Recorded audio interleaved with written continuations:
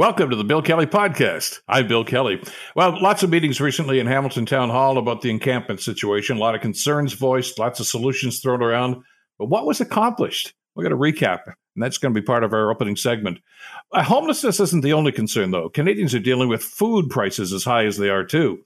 More expensive than ever for a simple grocery trip. There could be a solution, though, and we can talk about a new report out from the government about that. Food prices are up, and so are building costs, and homeowners are struggling as a result of that. And the Ontario government has launched a new program to recruit more truckers. Its purpose? To get more women into the industry. It's all coming up in the Bill Kelly Podcast, and it starts now. Today on the Bill Kelly Show on 900 CHML. Homelessness, tent encampments. Hamilton has a series of meetings ongoing right now, and they had another one last night downtown at the convention center. Which was well attended by all means, people that were there. It was lively at times. It got a little heated at times because it's a very passionate issue. I don't know if they accomplished a whole lot, though. Let me bring John Best into the conversation. John has been following this story. He is the publisher of the Bay Observer. John, good to have you back on the program. Your thoughts about what you heard about last night, about the way the city is handling this, the responses that they got, and I guess to use the old football analogy, are we moving the yardsticks here at all? I don't think so, Bill. Unfortunately, I watched the entire meeting and I rewatched a bit of it today. There was so much happening at that meeting. It was a little more controlled than the meeting that happened last week on the mountain. They got rid of the red and green cards, which some people objected to. Although, I would say that, when you suppress people expressing their real thoughts on an issue, you get a lot of grumbling and talking over people, which we did see some of that last night. But, the takeaway from the meeting is that we're no further along than we were when staff originally presented this encampment protocol back in the early spring. They were told to go away and do some public consultation. They're 2/3 of the way through that now. Many questions were asked to the head of housing, Michelle Baird, and she didn't have answers. And that is no reflection on her. She doesn't have answers because council hasn't made any decisions. And speaking of Michelle Baird, you have to give her credit. Standing up there, all kinds of incoming questions, some of them hostile, and she just kept her cool. And so I thought she really did, a great job, both at this meeting and the one last. But the bottom line is she has very little to work with in terms of trying to answer people's questions. And, the clip that you had in your news, I think, was the telling one. Here we've got Sir John A. Macdonald. It's been closed for years and years. An obvious downtown, at least temporary solution. And, the chair of the Board of Education issues a letter saying, well, it's not available for temporary housing because we're negotiating with the province to demolish the thing. And the silos, both within the city of Hamilton and between education and the city of Hamilton, and to some degree, even between Hamilton and the province, are so obvious. One of our members should get on the phone or go and see Stephen Lecce right now and say, we can't have available empty schools and homeless encampments if there's some way of putting the two together and reducing the suffering of these people. There's a lot of bureaucratic nonsense going on, Bill, that Doug Ford or somebody, I think, could kind of cut through if they were so inclined. Well, but there is the problem, and I think you just hit the nail on the head. It's the silo situation in which we're being governed. Sir John A. Macdonald, by the way, for our London listeners, rather outside the city, is a rather large high school that's actually almost kitty-corner to First Ontario Centre, Cops Coliseum. And it's a huge tract of land. It's not just the building itself. There's a large playing field there, and it's been vacant for, 5-6 years now at least? Yes. Probably more. And the conundrum here is, what are we going to do with it? Well, it belongs to the Board of Education, not to the city of Hamilton. So the city really can't just say, okay, we'll move them in next week. And the board is saying no.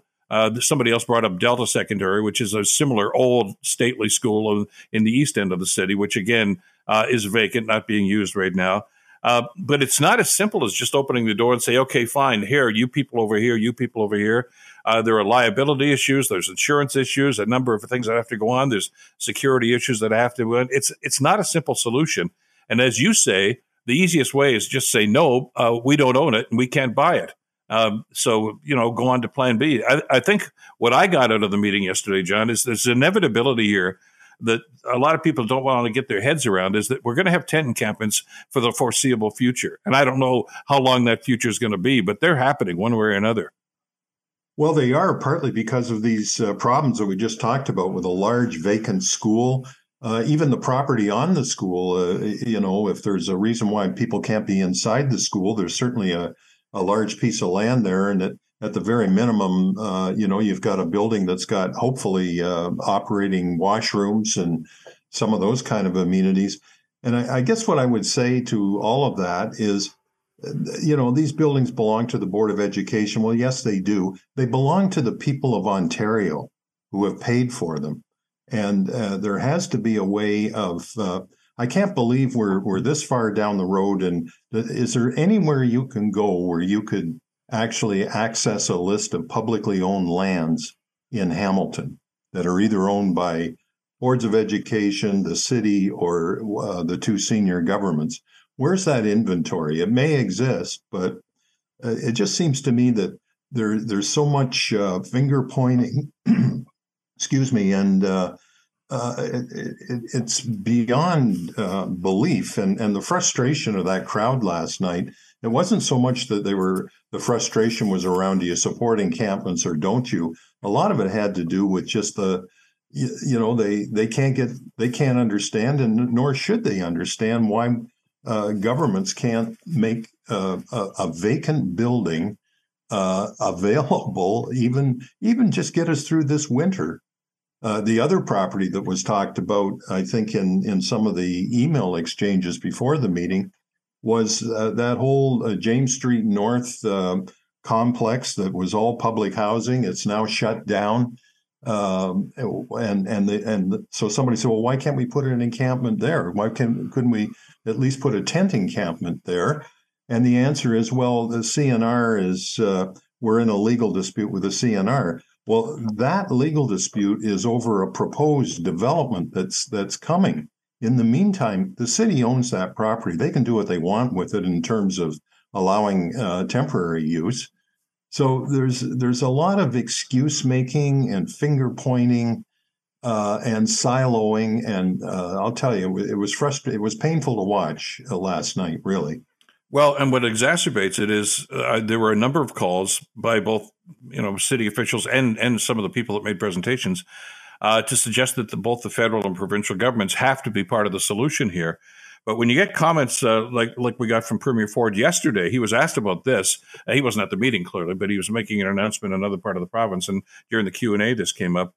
And he says he doesn't like tent encampments. He says it's not feasible for families living near them. And residents in the tents need to, quote unquote, move on. Move on to where, Mr. Premier? I mean, if that's the attitude of the provincial government, don't hold your breath waiting for any help from them to try to get this problem solved. Well, he probably needs to spend a little more time. It's about a $5 cab ride from Queen's Park to Allen Gardens, where he can get a better look at these tent encampments. There's probably not that many up in Etobicoke where he lives, but yeah, it's really frustrating. But also getting back to the city, Bill. So this meeting takes place the evening of the day that council starts setting priorities, and they had their first priority session. And you got to give the mayor credit for pulling that together. It's got to be like herding cats dealing with that organization. But they were talking about asset management, and here's where I'll probably get myself in some trouble. But we're talking about managing assets. We're spending $3.4 billion of public money on a transit system at a time when we had a $2 billion infrastructure deficit. And And then last year it was revealed that we got another $1 billion in underground pipes that need to be fixed. When we're talking about priorities, what about that priority? I mean, you got counselors very much in favor of that, who are also very sympathetic to the homeless people. And I can only conclude from that, Bill, that they must believe in Ronald Reagan's trickle-down economics, that somehow by building this system, this LRT system, that the benefits will actually trickle down as far as homeless people or people with who need affordable housing. And I don't think it's going to happen. And, if we go back to 2007, 2008, when this LRT idea was first floated, the thought was that we needed it in part to revive our moribund development industry. We needed it to stimulate growth. We needed it to stimulate apartment buildings and all kinds of development. I would argue that given the current situation with the pressure on housing, with Bill 23, that development is going to take place with or without a train running down King Street. You just need a good transit system to connect the dots. And, you got to remember that Doug Ford did at one point say we could have the $1 billion with no strings attached. So, I think if we want to really set priorities, I think there's an area where we need to see if that money can be diverted to some of these far more urgent needs. Well, and I know they keep throwing dollar figures around like that. And, we can build, quote unquote, affordable housing along the route in some of those other buildings. Well, the city hasn't got any money to do that right now. And the province doesn't seem inclined to do that. I don't see the private sector jumping on board for something like that either. So, we have to, I think, look at this realistically. And they heard some of the stories from people that were making presentations last night about people that are about to be evicted from their apartment. And one gentleman in particular had moved back here because of an ailing father. And, the money he gets from ODSB doesn't even cover a rent for a one-bedroom apartment here. So that's the dilemma they're facing. Those stories are important. It may not get us any closer to a solution, but what it did, it painted a picture of just how severe the circumstances are for these people. What choice does this guy have? He's being evicted because he can't pay the rent. And like he says at the end of the month, I'll be living in a tent. What other options do I have? We have to give them options. We can't just wring our hands and say, boy, if the feds and province gave us the money, we could do this. If they gave them the money this afternoon, John, as soon as at noon today, they can't start building right away. It's not going to happen. This problem is not going to be solved. And you're absolutely right. We're talking, we're just about into July now. They're not going to put a hammer to a piece of wood and start building houses even this year, in this calendar year, probably, for a variety of reasons. So what are we doing about it? And it's going to get cold. And, you look at all these empty buildings and say, well, yeah, but you can't have that one. Somebody's got to get their heads around this and start, it's everybody's problem. It's not just the city council's problem. It's an urgent issue. And the authority exists to cut through some of these jurisdictional issues. Just crazy to be thinking about tearing down that school right in the heart of the city, which has had encampments outside it, in the past. Absolutely insane that those two boats are passing in the night. 1,000 people show up for a meeting to underline the urgency of finding shelter for people. It's just insane. And if it takes a senior government to sort that out, we've really got to do something about this public owned property that's owned by all three levels. We've got to get a handle on exactly where it is and what the possibilities are. But I certainly think that the woman who spoke out about Sir John A. was on the right track. That's the kind of sensible, she asked the question, get the water turned on, get people in there. And you know what? The fact that we can't do that is an embarrassment. It's an absolute embarrassment. And there were a number of people who were in encampments that spoke last night, and some of their stories were very compelling. But there's so much posturing by council, and it's just, I'll tell you, you saw people, I watched it on Cable 14, and you saw people towards the end of the meeting walking out, shaking their heads. And that's kind of, I think pretty well sums it up, really. Well, I don't think anybody went in there with the illusion that was going to get solved last night. As you say, as people left, I mean, did they have any inclination at all that the city was moving in the right direction? That they had at least a list of places or a list of options at this stage? Because I'm not getting that feeling at all. I think what's going to have to happen here is a couple of things. First of all, city council, who ultimately will make this decision, by the way, are going to have the courage to stand up to a bunch of residents and simply say, we're putting tent encampments here, here, here, and here. It's not going to be forever. But it's got to happen because the numbers are growing, John, as you heard last night. They're not getting smaller because of the economic situation that they're in. And something's got to happen here. And in the meantime, what's your plan for the future? They still don't have one. This council, and I know it's a relatively new council, but you signed up for the job. Their expertise right now is vacillating, and this is not the time for vacillation. It's the time for courage and some vision. And I'm not hearing a whole lot of it from the elected officials. And to your point, don't blame city staff for this. They don't set policy. It's that 16 people around the horn that do that. Yeah, from a policy standpoint, city staff are exactly where they were 4 months ago when they were asked to start this public consultation.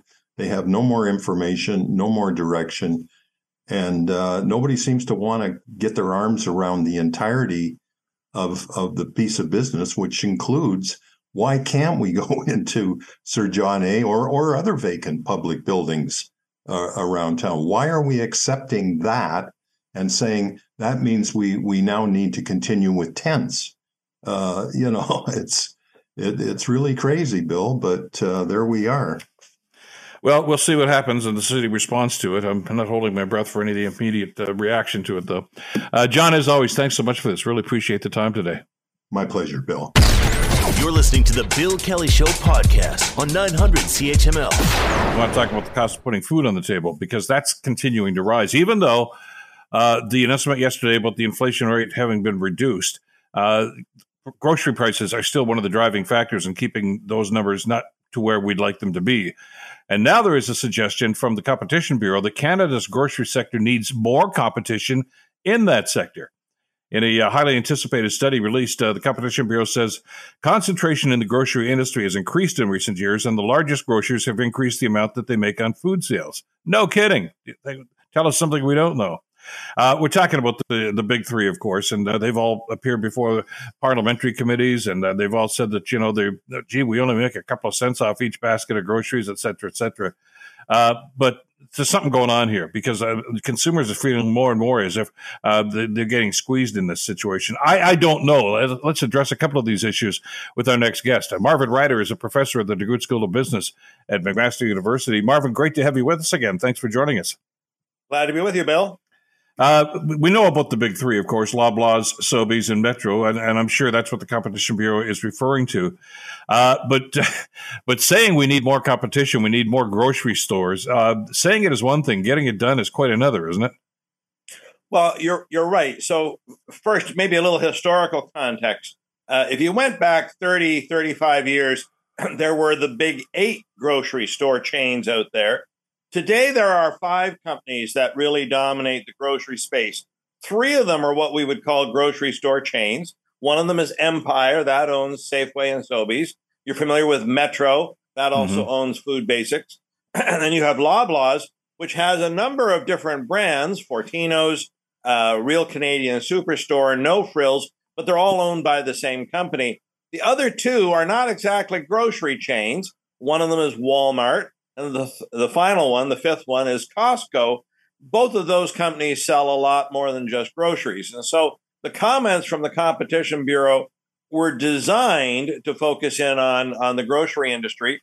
And they say, okay, look, we've had concentration. We've gone from 8 to 3. We need more competition out there. As you say, that's great to say, but government doesn't start the competition. All it can do is create an environment friendly so that an entrepreneur can decide to jump in. And we have seen a few independent grocery store chains jump in the last couple of years to start up and get into the market.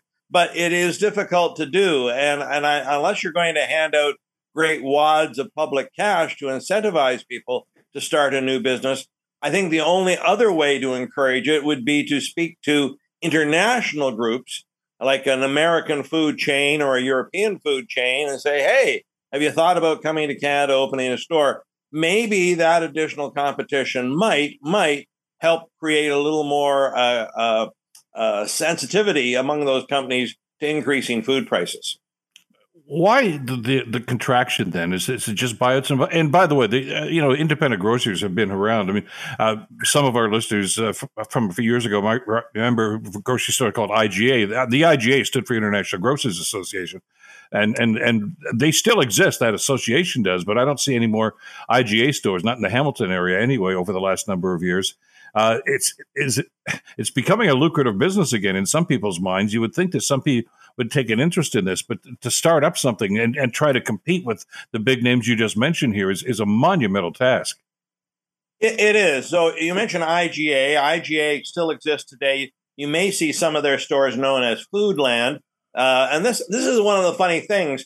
Many people might say, Marvin, I don't know what you're talking about. There's lots of competition. The thing is that companies that appear to be competing are actually owned by the same company. So take Fortino's. That was an independent grocer based primarily in the greater Hamilton area for years and years and years and years. And then it was acquired by Loblaws. And so that's what's caused the concentration. The independents who were successful have been bought by the big chains and added to their brand list. Now, Bill, I should add that the Competition Bureau says we'd like to see more competition. We'd like to see maybe some international players get into the market.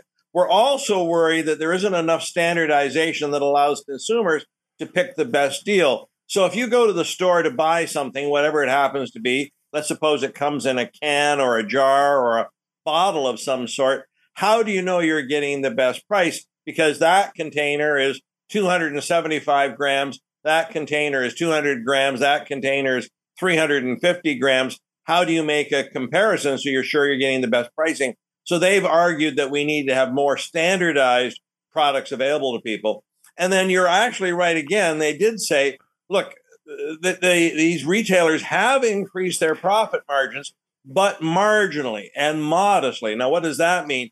It says that profit margins on food have increased 1% to 2%. And that trend started well before COVID. It didn't happen in just the last year or two. It's happened over a sort of a 20-year time period. So what does that mean? Well, on a $100 basket of goods, grocery stores are making $1 to $2 more per transaction.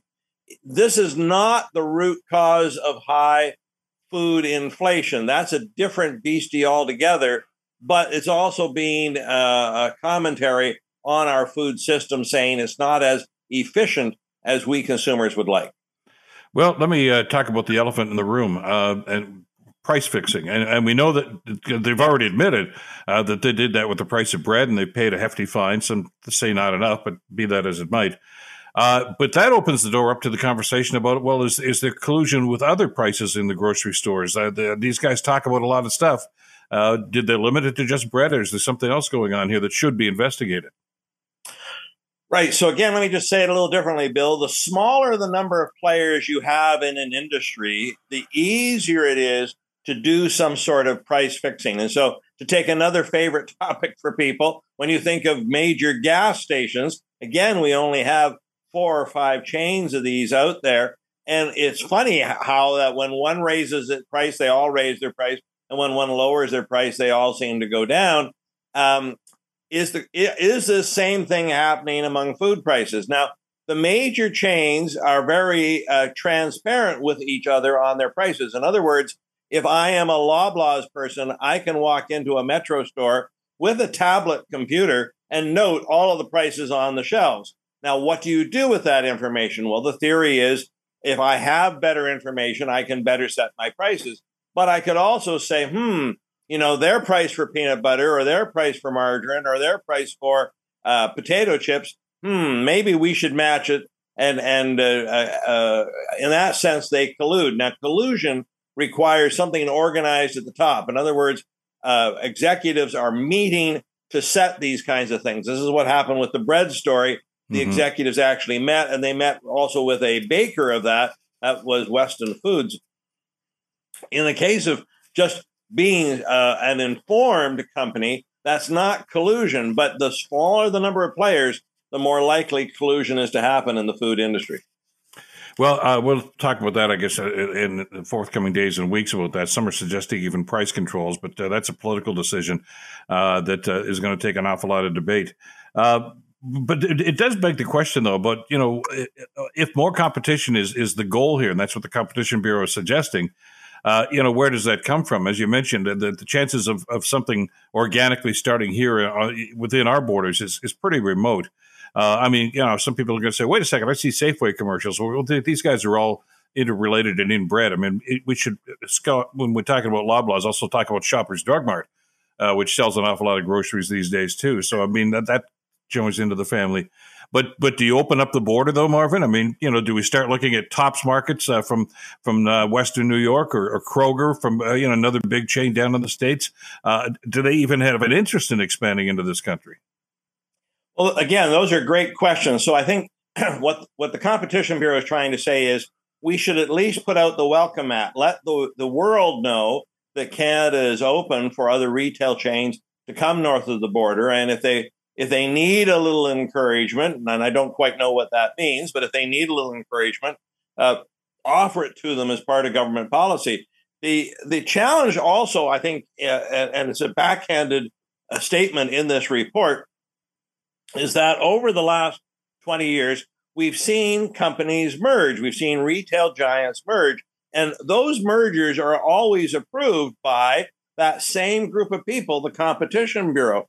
So wait a minute, if you're saying we don't have enough retailers, why did you approve these other things? We've had this debate, for instance, in the Shaw-Rogers merger. Mm-hmm. We lose a major player. Is that helpful to the situation? The smaller the number of companies, the less competition, the more we are not sure the consumers are getting the best prices. So I wonder if in a way they're almost indicting themselves and saying, we've made a mistake in the last 20 years by allowing some of these mergers to happen, or at least not putting more strings on these mergers. It's a bit like shutting the barn door after the horses have already left.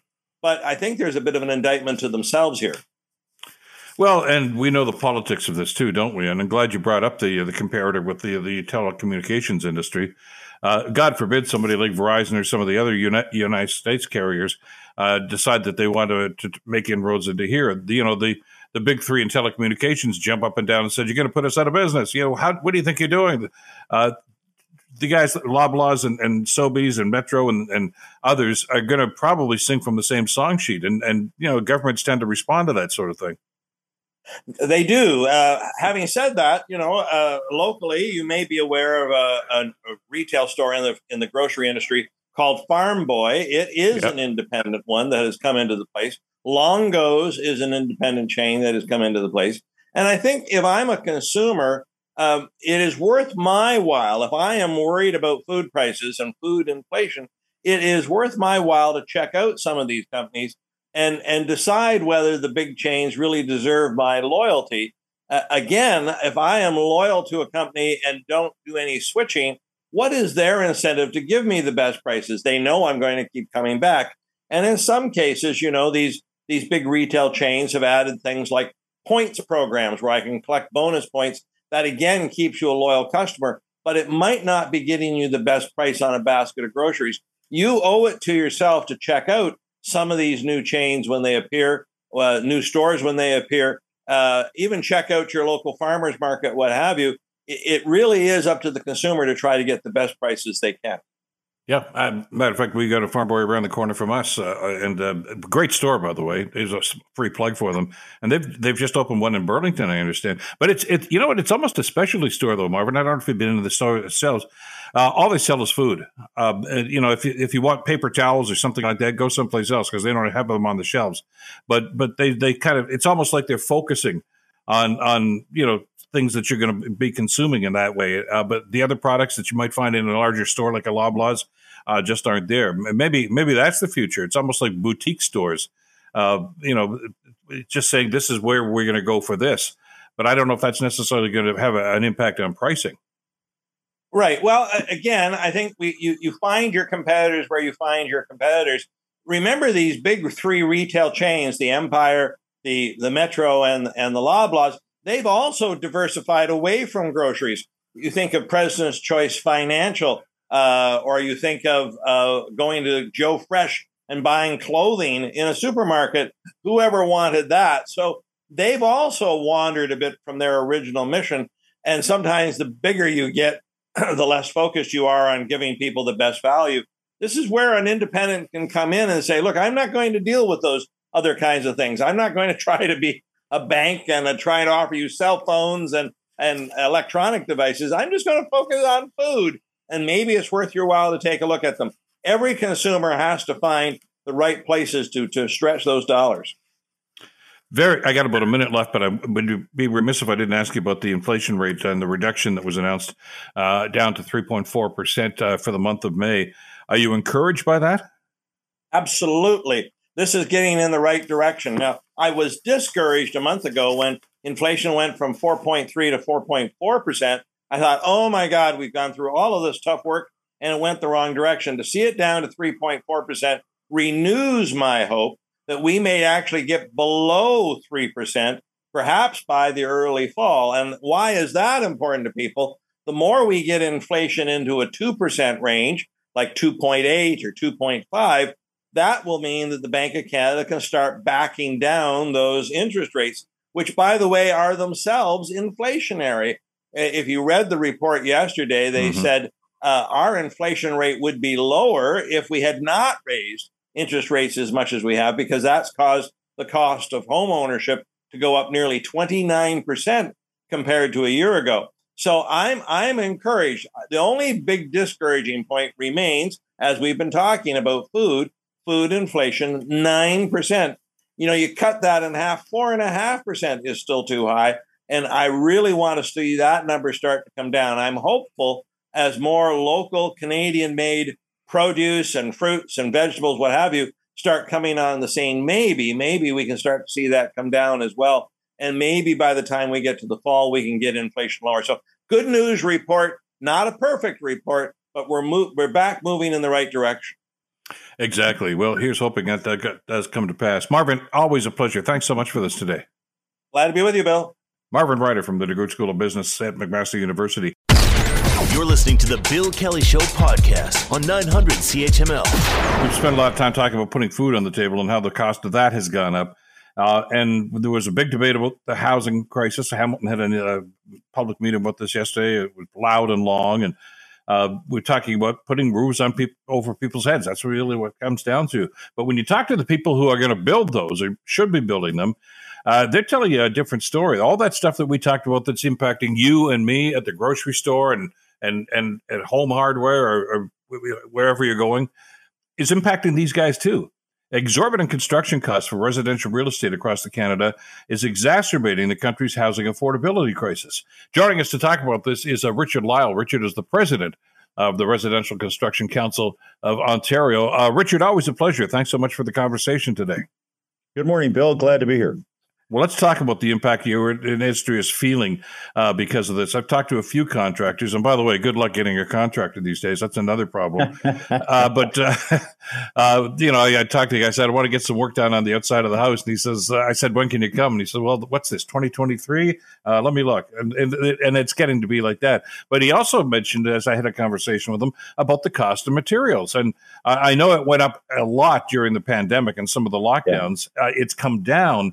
But it's still it's a factor in whether or not these guys can even build, isn't it? Well, they're very difficult circumstances. We've talked about the whole COVID effect that we had, and more recently, the latest numbers on inflation are fairly positive in terms of a lot of material costs and other costs have been dropping. Although the cost of housing isn't dropping, and that's huge. And food, of course, is still up there. And food and housing are the two most important things for most families in Ontario. In certain material areas, you run into production capacity, right? So, like we've got a shortage of bricks. One kiln in Ontario is shutting down now for 6 weeks, and so people are scrambling to find out where can we get some more bricks, right? Things like that. The concrete industry. And it was very hard to calculate or figure out where things were going, like during COVID. Initially, as you remember, the sort of the market tanked, and then it exploded. But in that intervening time period, you had a lot of manufacturers, and I've been through this, where they're saying, okay, how much do we need to produce in the next 12 months? And so they'll go, God, we're tanking, so let's cut back on production, and that has a whole domino effect because they have their own supply chain. So, we had this convulsion in the market and in construction, and then in addition to that, we've had the interest rate, mortgage rate problems, and all those things, and we've had other issues related to labor supply and the approvals process and getting things approved. And a lot of people don't realize just because you get something approved doesn't mean you go ahead and build it, especially if the circumstances change in the interim. You're not going to charge off and build something you got approved for if you're going to go bankrupt, right? Exactly. So a lot of issues. Well, and a couple of other things about that, too, because we talked about the cost of the materials themselves, which, of course, is going to increase the cost of the job and getting the labor for it. So that's gone up, and that's going to be a bit of a sticker shock for people that are looking to get some work done to try to build an addition or build something or other. But there's another element to this, too, that I was made aware of just earlier this week, Richard, and I'm sure you guys are feeling in your industry. If the cost of materials is going up, the cost of insuring it is also going up. And that's something that you may not even understand or even consider until you start buying the materials and start building things and then call the insurance company. They've got to cover their costs too. So it's a vicious cycle we're in here, isn't it? It is. It is. Now, again, the most recent inflation numbers, there's some positive notes there that are good. And there's also some signs that the heat is coming off the economy a little bit, because, of course, that surprised everybody. A lot of the models were not capturing what was really happening. And so, where they expected the economy to turn down sooner, it didn't. Of course, that's what they're trying to do with the interest rates, is to try to cool things off a little bit. Housing is still hot. In fact, housing sort of bounced back. So, we might see another rate increase. I think the odds on, or if you were to bet on it, you probably have another 25-point increase, but then that'll be it, because there are trends in the other direction, and they do need to get that inflation under control. Now, food, big challenge there because of other climatic factors, stuff that's been happening in the States.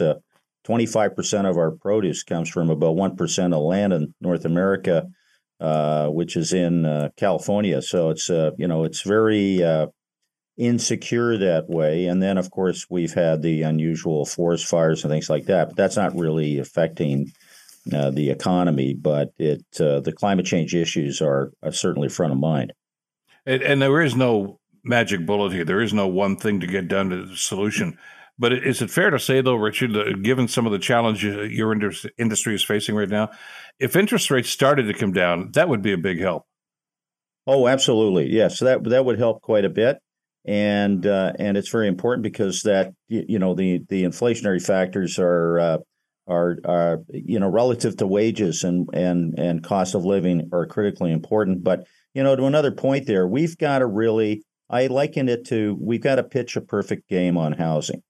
We've got to get everything right. And we've got to, leave no stone unturned. So, for example, on taxation on new housing, in the last decade, it really, and no one was really paying attention to this because you have different actors here, the taxes on new housing really went right through the roof. The HST, because of the way that's structured, the development charges that have increased, 800-900% in certain areas. There's other taxes, fees, and levies. So now with new housing, you're looking at, on $1 million worth of new residential real estate, you're looking at, about $310,000 in taxes, and they're too high. We're overtaxed, undersupplied. They didn't pay attention to the demographics until it was too late. Because we've got the baby boomers retiring. We do have immigrants coming, and we need them because without immigration, our population would actually fall. And worse, we would not have a lot of the workers and employees that we need to make the economy work. But all of this is coming together at once. So in terms of tackling this, when people often say, "Okay, hey, we're gonna do this. We're gonna allow secondary suites. We're gonna do laneway, whatever." is that going to fix the problem? No, there's about 20 parts of fixing the problem here, and they all have to be done pretty much at the same time. And so it's a daunting task. The funny thing is, I think we can do it. Now, I might be completely delusional, but I really do think the feds really have to be engaged, and something has to be done on the taxes, amongst other things. So, but the material supply, critical, absolutely critical, and to a certain extent. But one thing I always say to people is let the industry worry about its labor and material supply situation and whatever else like that. That's our business, Just give us the opportunity to, let the market work and let us do this stuff. And then there's the whole social housing element, which is vitally important. But that's where the state needs to play. But they got to let us do our jobs. Well, exactly. And I was talking to one of your members a few weeks ago about this, and and again, I go back to interest rates because it seems to be just the ghost that's haunting over just about every aspect of the things you and I have just talked about here today. He says, and this guy's a developer and a very good one. But he says, if I'm going to go build a subdivision, he says, I don't have the money in my pocket to do that. Okay, I've got to finance that. And if interest rates keep going up, that cost goes up. And he says a lot of the people in the industry right now are saying, you know what, I'm going to hold off for now. I can't do that right now. I may have to wait 6 or 8 months until the Bank of Canada starts to lower the rates again. Well, when we're in a critical situation with housing right now, that's not the news you want to hear, is it? No, not a bit. And in fact, the other problem there too is that you got to plug this into it. It's what's happening with commercial real estate. Yeah, and there's a lot of commercial real estate that's going underwater. So that means you're going to have a lot of bankruptcies, foreclosures, things like that there, and that's going to put pressure on money supply, liquidity. The amount of money that's available to actually borrow. So that will raise the cost of that too as well. So you've got that challenge there going, and that's where. For example, back in the 60s and 70s, we had somewhat similar circumstances, big immigration, huge demand and supply of housing, rising interest rates in the 70s. Remember those? But there was a tax, they had multiple unit residential building programs that used work through the tax system to get products built. And we built tens of thousands of units of purpose-built rental housing. We really need to go back to that as a very big part of the solution. But there's other elements too, as you know. And some things have already been happening. The province has passed 4 laws now to try to get housing going. But it's almost like, it's like 1 step forward, 2 steps back almost, because circumstances have moved so suddenly in the last 3 to 4 years that various entities and administrations and so on are just scrambling to try to keep up. And then some people haven't really caught up with reality yet. I mean, there's a lot of people hurting out there in a way that we haven't seen in a generation or longer. And I think a lot of decision makers who are, older possibly and already own their homes or whatever, they're not feeling it. But it's happening big time. And when I see numbers like homelessness has doubled in a year, that scares the hell out of me, because where's it going, right? Exactly. And look at, I know it's kind of a bleak picture. It is going to get better. We know that, but it's going to take, I think, a bit of a push.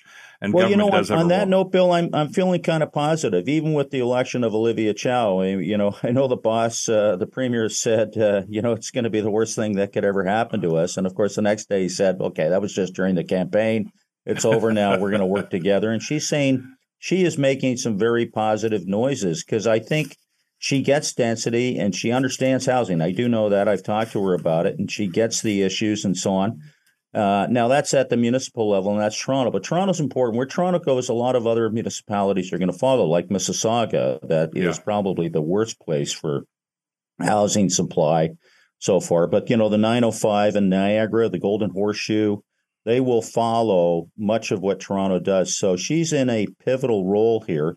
And a good thing she was an MP for 8 years. So she knows Ottawa. She knows how to punch the buttons up there. And of course, the NDP are the ones keeping the Liberals in power. So I think she's got some leverage. So it's going to be interesting to see if we can finally kick that dog awake. Well, let's pick up this conversation a little bit later on, where time is our enemy, as always. I always appreciate your time, Richard. Thanks for this today. Thank you, Bill. Great question. Richard Lyall, president of the Residential Construction Association. You're listening to the Bill Kelly Show podcast on 900 CHML. We were talking about the supply chain shortages, and it's a lot better than it was a year and a half or so ago. But let's face it, getting goods to market, and by that I mean the delivery of those goods to grocery stores, department stores, whatever the case might be, is key. We remember the bad old days when there were big lots of empty shelves. That seems to be getting a whole lot better these days. But we're told by people in the industry that there are still staffing shortages. In other words, they don't have enough drivers.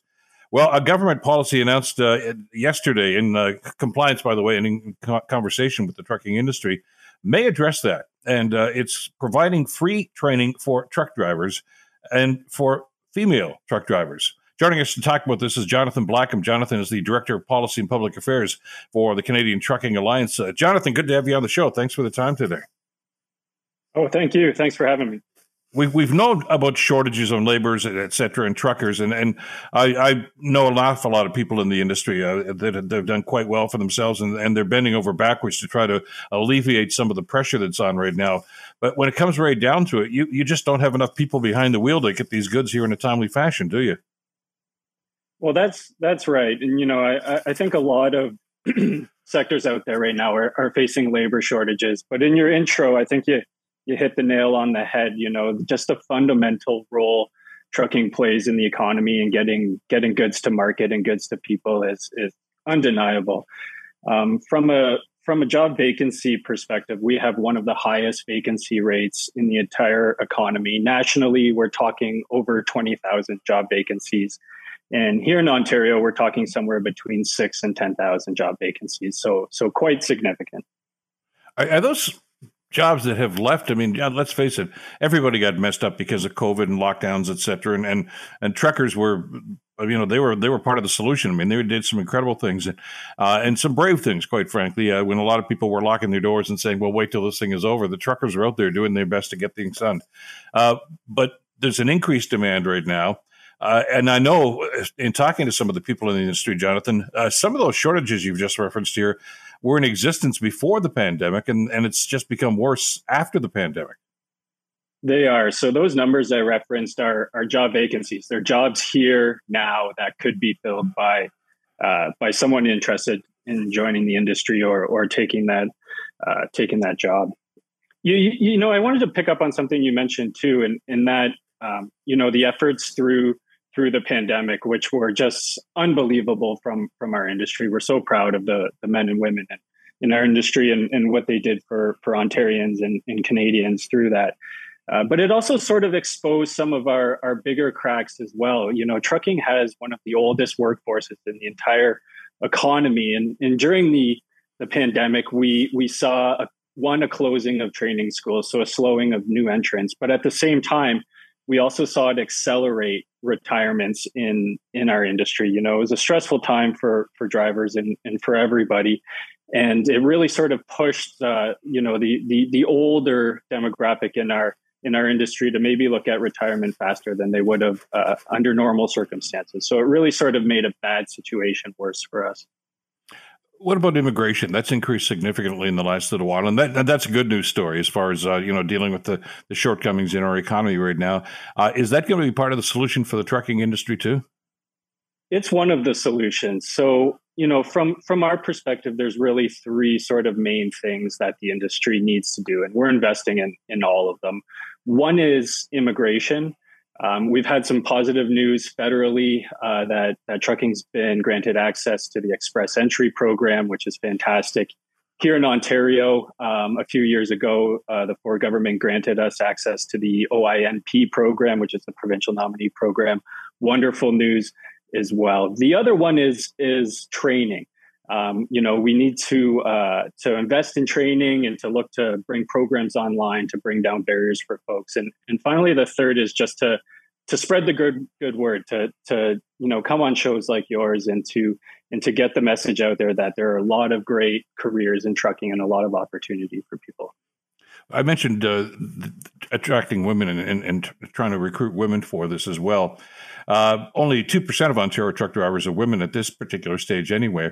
So the government has stepped in here because let's face it, if you want to attract women into this industry, more women into this industry, there are certain barriers that need to be addressed, like daycare and a few other things that are going to be factors in whether or not women even want to pursue this career. So talk to us a little bit about the government assistance here. Yeah, so yesterday there was a fantastic program announced by Premier Ford and Minister McNaughton. It's not being run through us, so this is to no benefit to the CTA. It's being run by an organization called the Women's Trucking Federation of Canada. Wonderful group, wonderful program, and like you said, it really does two things. One, it provides support for training, and we're talking world-class training here, 200 hours, which goes above and beyond and uses all kinds of wonderful techniques and technology. But two, also to provide supports that you mentioned, childcare costs and transportation costs and those sorts of things that go along with taking on a new career. So wonderful program. We couldn't be happier for the Women's Trucking Federation and quite frankly for the industry. And by the way, we should also mention too that this training that you've just referenced and some of these other assistance programs is also going to cover training for things like forklift operation as well. Because let's face it, if you're going to talk about the trucking industry, the warehouse industry is part of that as well. You can't have one without the other, and I know there are shortages there too. So this seems to be the kind of wide-ranging assistance that your industry has been looking for the last little while. Yeah, and I think you hit the nail on the head there. There's obviously the main focus of this program is for driving. There are also things like dock work and forklift operations included in this, but the opportunity in our sector goes way beyond just these two things. There's office, there's management, there's HR roles, IT, recruitment, sales, dock mechanics, and so on and so on and so on. And there's shortages in all of these positions. It's most acute in driving, obviously, but there is a host of opportunity in our industry in all types of roles. So we're really just encouraging folks who maybe haven't thought about the trucking industry, haven't thought of that as a sector they can make a career in. We're open for business. We have jobs. We're a welcoming, community-based industry, lots of family-run businesses. We really encourage folks to have a look at us. How difficult is it? Somebody was just mentioning an email here from Jim saying how difficult is it to get a license to handle one of these rigs? I guess it's an AZ license, and there's a DC license too. Is it time consuming? Is it expensive?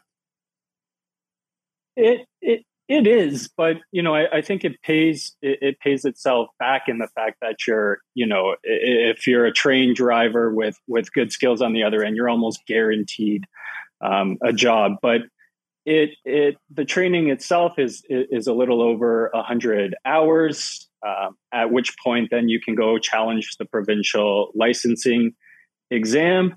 If you pass that, you have your commercial license, and then from there, we're really looking, we encourage folks to look for companies that have good onboarding programs, mentorship, and we'll really do that sort of on-the-job training. So it's, and I mentioned that because it's sort of another area that we as the association are really focused in and looking for more training support to come online for these types of activities as well. We should mention as part of the announcement yesterday that this training, starts next month. It's going to be available in Kitchener-Waterloo in the GTA, which I guess includes Brampton, which I think has more transport trucks per capita than any other city in the world. Every time we drive through there, it's amazing. And that's good news, by the way, because that means commerce.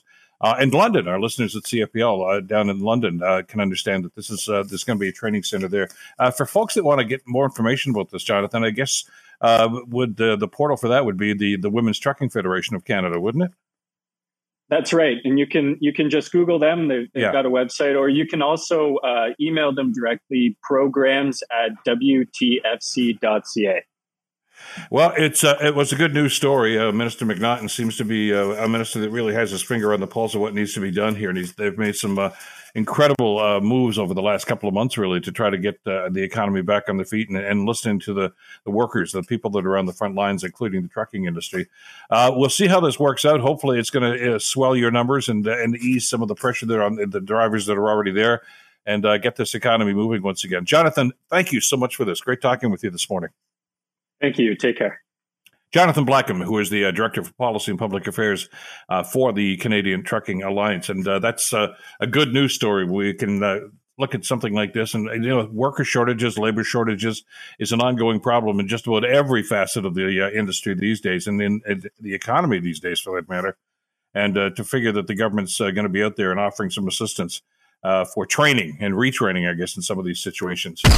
The Bill Kelly Show, weekdays from 9 to noon on 900 CHML. The Bill Kelly Podcast is available on Apple Podcast, Google Podcast, or wherever you get your podcasts from. You can also listen to The Bill Kelly Show weekdays from 9 till noon on 900 CHML. I'm Bill Kelly. Thanks again for listening. And don't forget to subscribe to the podcast. It's free, so you never miss an episode. And make sure that you rate and review.